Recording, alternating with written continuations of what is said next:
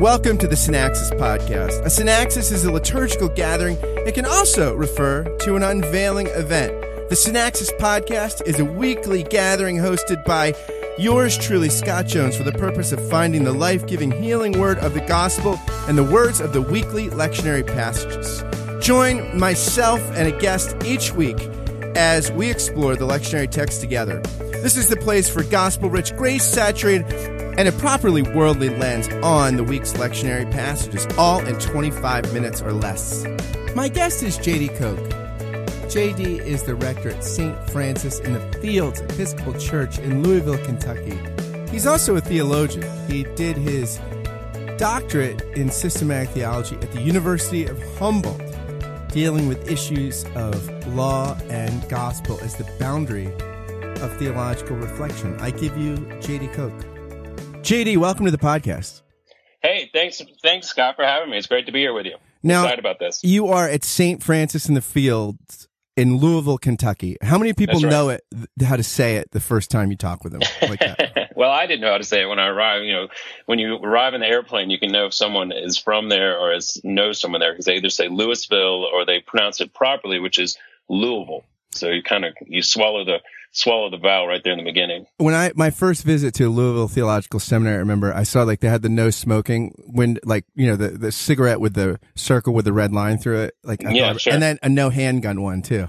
Oh my God! So people were packing heat in a library. That's very interesting. No, there's no question in our church, in any given service, there's 3 or 4 people who are thankfully protecting the congregation and me, surreptitiously, I would say. Surreptitious we are protection. good. Yeah, that's right. We're Kentucky. When I arrived in Kentucky, my very first sermon, I said, well, I saw a billboard, or I saw a T-shirt, I should say, on the way here, and it says, God, guns, and bourbon. You call it a contradiction. We call it Kentucky. And I said, well, here we go. That's where we are. So it's been a great place. We love it. We've enjoyed it. We've been there almost 6 years now.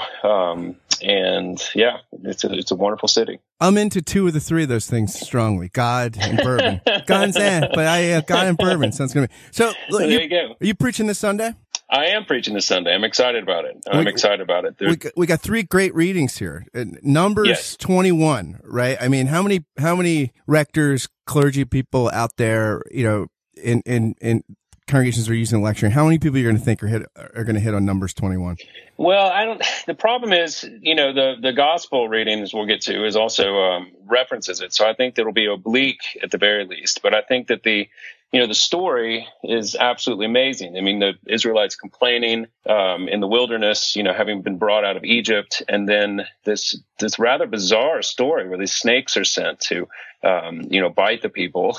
And then Moses erects this bronze serpent, raises it up, and says, all who look upon this serpent will be cleansed of their snake bites. And what's fascinating in doing a little research for this is it became such a monumental moment in the Israelite history that if you read in Numbers, 2 Kings, when Hezekiah is sort of getting rid of the idols in the temple, one of them had been this bronze serpent that he was asked to destroy because evidently the people had been offering sacrifices to it. So it certainly had a lasting impression upon the people. And it's not surprising that we'll see Jesus reference and sort of put it in its proper perspective when he speaks in John. But yeah, it's a fascinating, I think that the way that I'll use it is to tie it into I try to tie all 3 readings together, generally speaking, just to help people see the continuity of the Bible and sort of, as it were, kind of a indirect biblical theology, for lack of a better word, to try to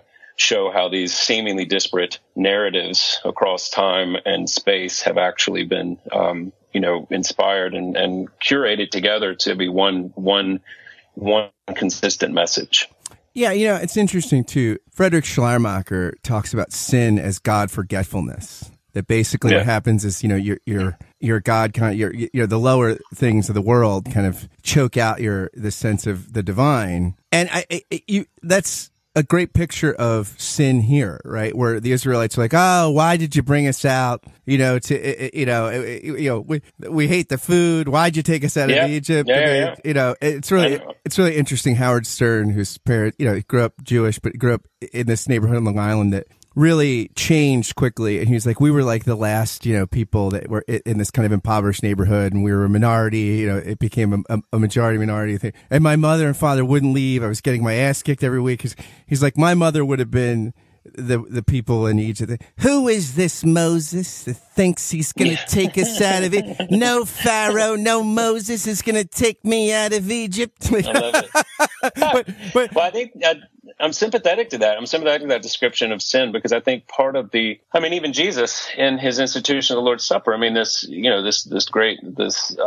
phrase, do this in remembrance of me, like be constantly reset, constantly have your sort of the tyranny of the urgent, which seems to overwhelm the sort of the fundamental relation that has been established by God, particularly with his people, and then by extension now us through Christ.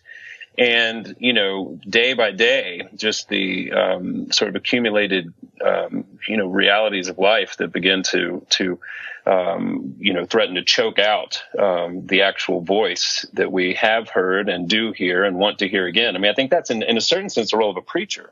I think that's the role of a preacher, not just from the sermon, but through, if you consider the entirety of the church service to be essentially a form of communication, to all five senses. I think that part of that is to sort of rest people back into the proper sort of worshipful position. And I think there's nothing, according to this story, there's nothing like pain that will bring you back into your relation to God. And I think that that there's a certain similarity to that, even as we'll get to the gospel, in the sense that the universal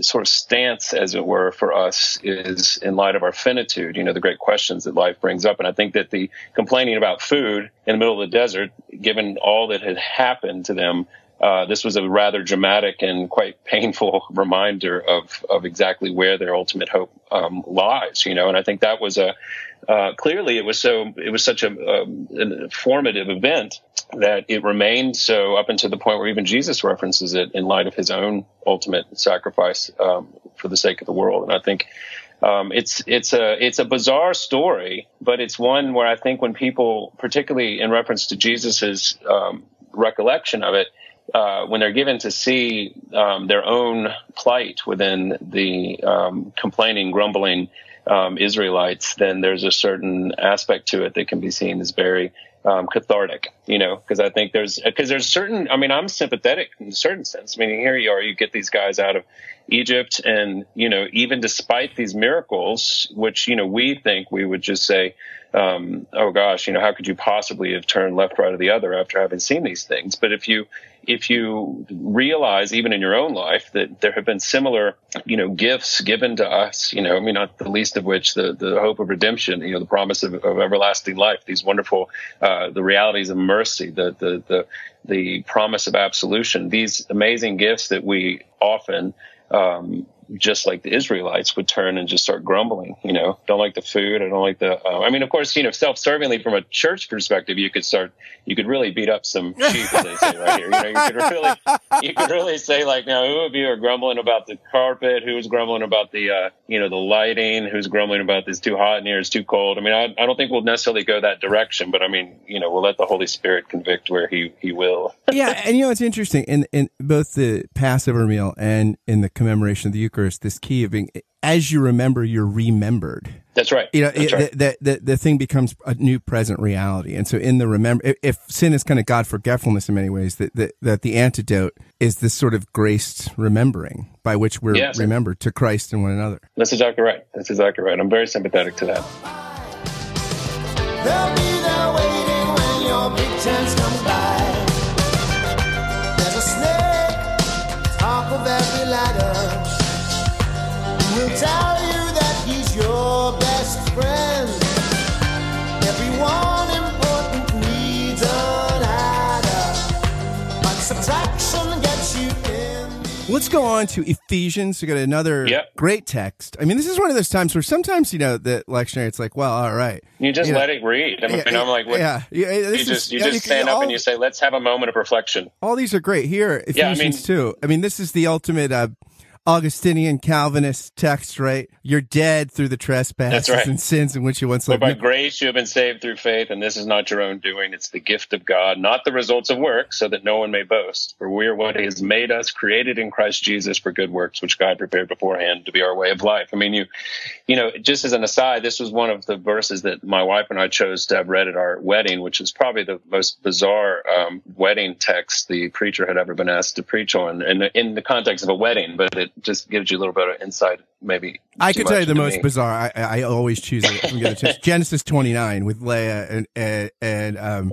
Rachel, because it's like it's my one wedding sermon. It's because this is every marriage. I didn't marry. You wake up. This isn't my marriage, but. The redemption, but the prophets, basically all of Israel's prophets, priests, and kings virtually, and Israel's Messiah comes through Leah's womb and not Rachel. So the space you make for Leah is where Jesus is born. There you go.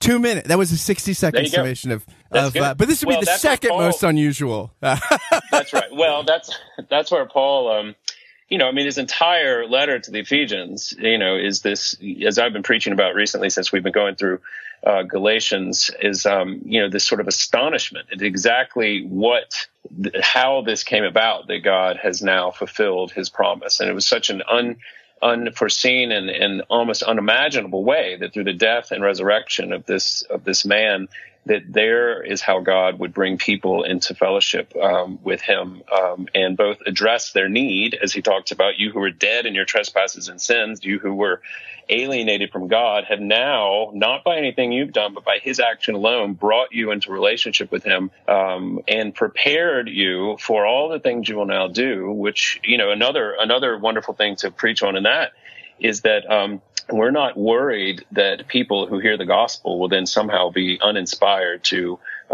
as it were, do good works. You know, everyone's so worried about about these supposed people that believe that do not do anything. And so, you know, I sit there and I say, listen, guys, you know, God has promised, He's prepared these things, and we're not really, that's not our concern. Like, this is what Paul is saying. This is what the message of the gospel is, that living faith, you know, faith without works is dead, to be sure. But the only way to bring a dead person to life is not by yelling at him louder and louder. You know, it's to resurrect. And that's, again, back to the remembering and the God forgetfulness, is that by the power of the Spirit, through the ministration of the church, you know, the word and sacrament, somehow, and we're living testimony to this, despite ourselves, somehow we are reconstituted as people who, in some degree, and increasingly, hopefully, more and more, remember ourselves less and remember God more. You know, which would be the work of sanctification, or if you wanted to call it that. You know, and I think Paul's letter to the Ephesians is like this one extended, sort of like astonished hymn almost to the fact that even you who were dead in your trespasses and sins, who were following idols and were altogether misdirected, have now been brought by the power of the Spirit through the foolishness, as he says in Corinthians, of what we preach, to be brought to new life in Christ. I mean, it's, again, you just let this one ride too. You know, just get a good reader. Yeah, and you know, it's interesting because it's interesting you talk about the remembering, because you know, my favorite book on Calvin probably, I think, is still Brian Gerish's Grace and Gratitude. The subtitle is The Eucharistic Theology of John Calvin. And it's not about his theology of the Eucharist exclusively. It's about the shape of how Thanksgiving, this move from grace to gratitude. The subtitle of it should also be A Kindler, Gentler Calvin. But but I think here's a different kind of remembering, right? Like maybe the antidote to, again, it's this grace remembering, the antidote to God forgetfulness. Here, you remember just how sinful you were. But in Paul's logic, that doesn't make you despair. It actually opens your heart to, wow. You know, first off, if I could be a Christian, who couldn't? And secondly, look what God's done for me. And the way to sort of, I think you're right, stimulate the works of love, as Kierkegaard calls it, is not to yell at people, but to remind people of just how loved they've been. Well, what does he talk about? The inward deepening, Kierkegaard. I mean, to bring that up, you know, this if you go deep within your heart, you're not going to find, that's not where the gold is hidden. You know, that's not where it's more like the labyrinth. That's where the Minotaur is, you know, in the darkness of your heart. And yet in the midst of the redemption wrought, we find in that deepening into the pain, pushing on the bruise, as it were, there actually is the commensurate gratitude that then shows forth in acts of love, which if we take love as being defined by 1 John through what Jesus did, love is synonymous with mercy, that this is love, not that you love God, but he loved you and gave himself as a propitiation, for you. And so if we become sort of propitiatory, I don't want to say that too much, but we become agents of God's love as he has shown us to reflect it, which is through acts of mercy, forgiveness, and that is in fact his love. It's an amazingly counterintuitive thing, which I think Paul is what he keeps sort of chewing over, and I'm thankful that he has so many letters that have been preserved, because we get to see the facets from all these different angles, that do encompass a lot of different themes and motifs, but they're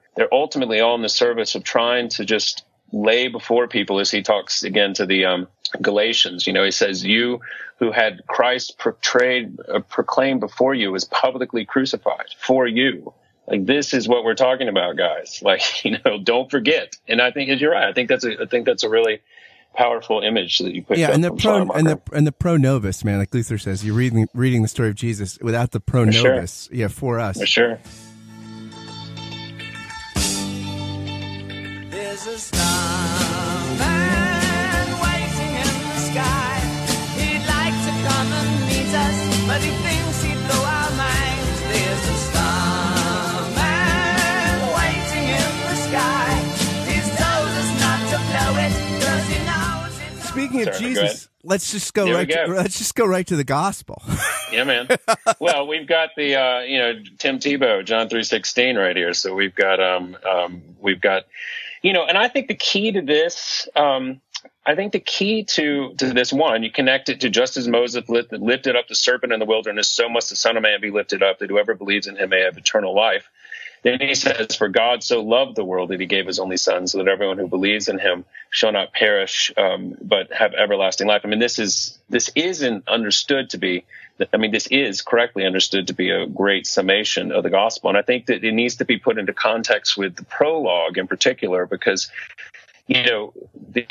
like with the Schleiermacher understanding of sin being for God forgetfulness, another image that John gives us is the darkness of the world. That the darkness, the people who had stumbled around in darkness have seen a great light. And of course, John plays with these themes, these light and darks a lot. But I think going back to... By the way, can I just interrupt you real quick? Yeah. I think you just made me think of something I just want to point out. Sure. Is this a good discipline for preachers to look at the metaphors in Scripture? It just struck me as we moved from sort of hearing and remembering to to light, and it just strikes me that would do preachers well to just think about metaphors and the ones that are repeating, the ones that are repeating and indwell them a little bit. And I think there's a certain, that's one of the, I think that's the art of preaching. We're all practitioners and we're getting better, and, you can look back and sort of, there's a deepening in that also. But I think that the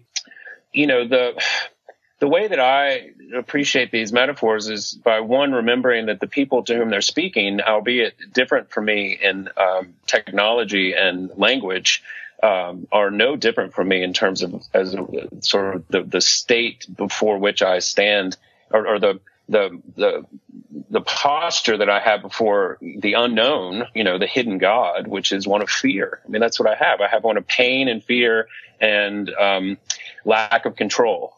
This is the guilt, fear, and shame that came as a result of sin. And so if that's my connecting point, then what is speaking from these passages in a similar way to the same type person I am as the original hearers were? And so I think that's where everyone understands what darkness and walking around in the darkness is. The problem, I think, for preachers is that they don't appreciate, this is the second part of this passage is what has been really influential in my own life, because he says, indeed, God did not send the Son into the world to condemn the world, but in order that the world might be saved through him. Those who believe in him are not condemned, but those who do not believe are condemned already. Now, the way that has infected me is pastorally to realize that the condemnation under which we all sit is a given for John. It's a given for Jesus, because Jesus didn't say, I've come into the world to further exacerbate the pain of suffering and death. He says, because of suffering and death, the world lies under this condemnation, and God so loved it that he sent me to save it. And that has been powerful for me because it takes some of the work that seems to be the preoccupation of many preachers to sort of make you feel your pain. That's totally off the table. So my role is to have somehow allow the scriptures to bring you into contact with the very place of need and suffering with which you then find yourself being read by these passages in the same way that the original hearers were. And I think that's the goal. That's kind of the, if you wanted to know what I'm thinking about after I read these passages, and I basically just, sort of marinate in them throughout the week and then put them together, Friday and Saturday, with some sort of reconnection in my own life to how it is that the darkness seems to overwhelm and yet the light has remained, has remained and has been erected, and you remember once again all over again. So, it's interesting. I have two thoughts on this reading that are, I don't know if they're connected. Maybe they are, subconsciously, right? But the first is you see John 3:16 at football games, right?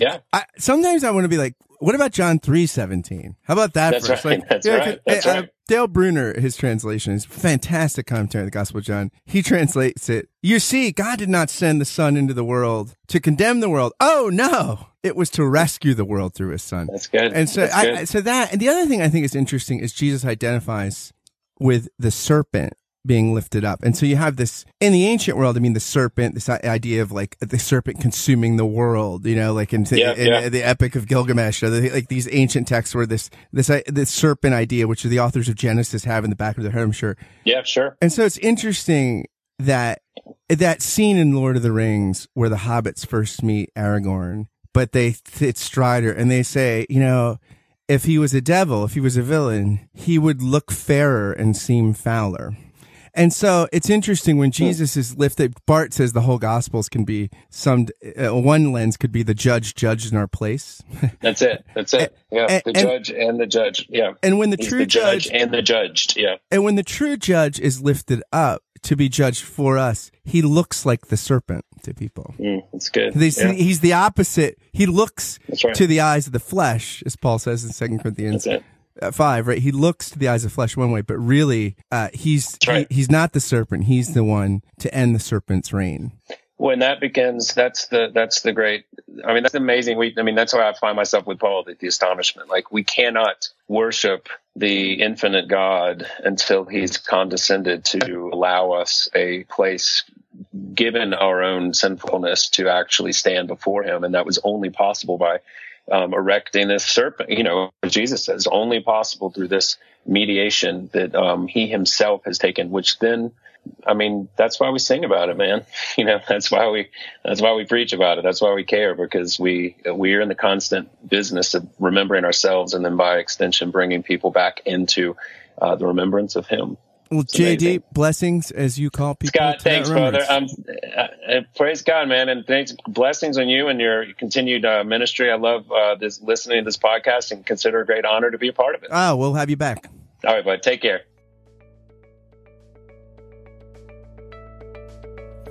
Thanks for listening to the Synaxis podcast. If you like what you heard, please go to iTunes, give it a rating, write a review, and subscribe, or pass it along to a friend via email, or say something about it on social media. All of those things help so much as we're just getting off the ground.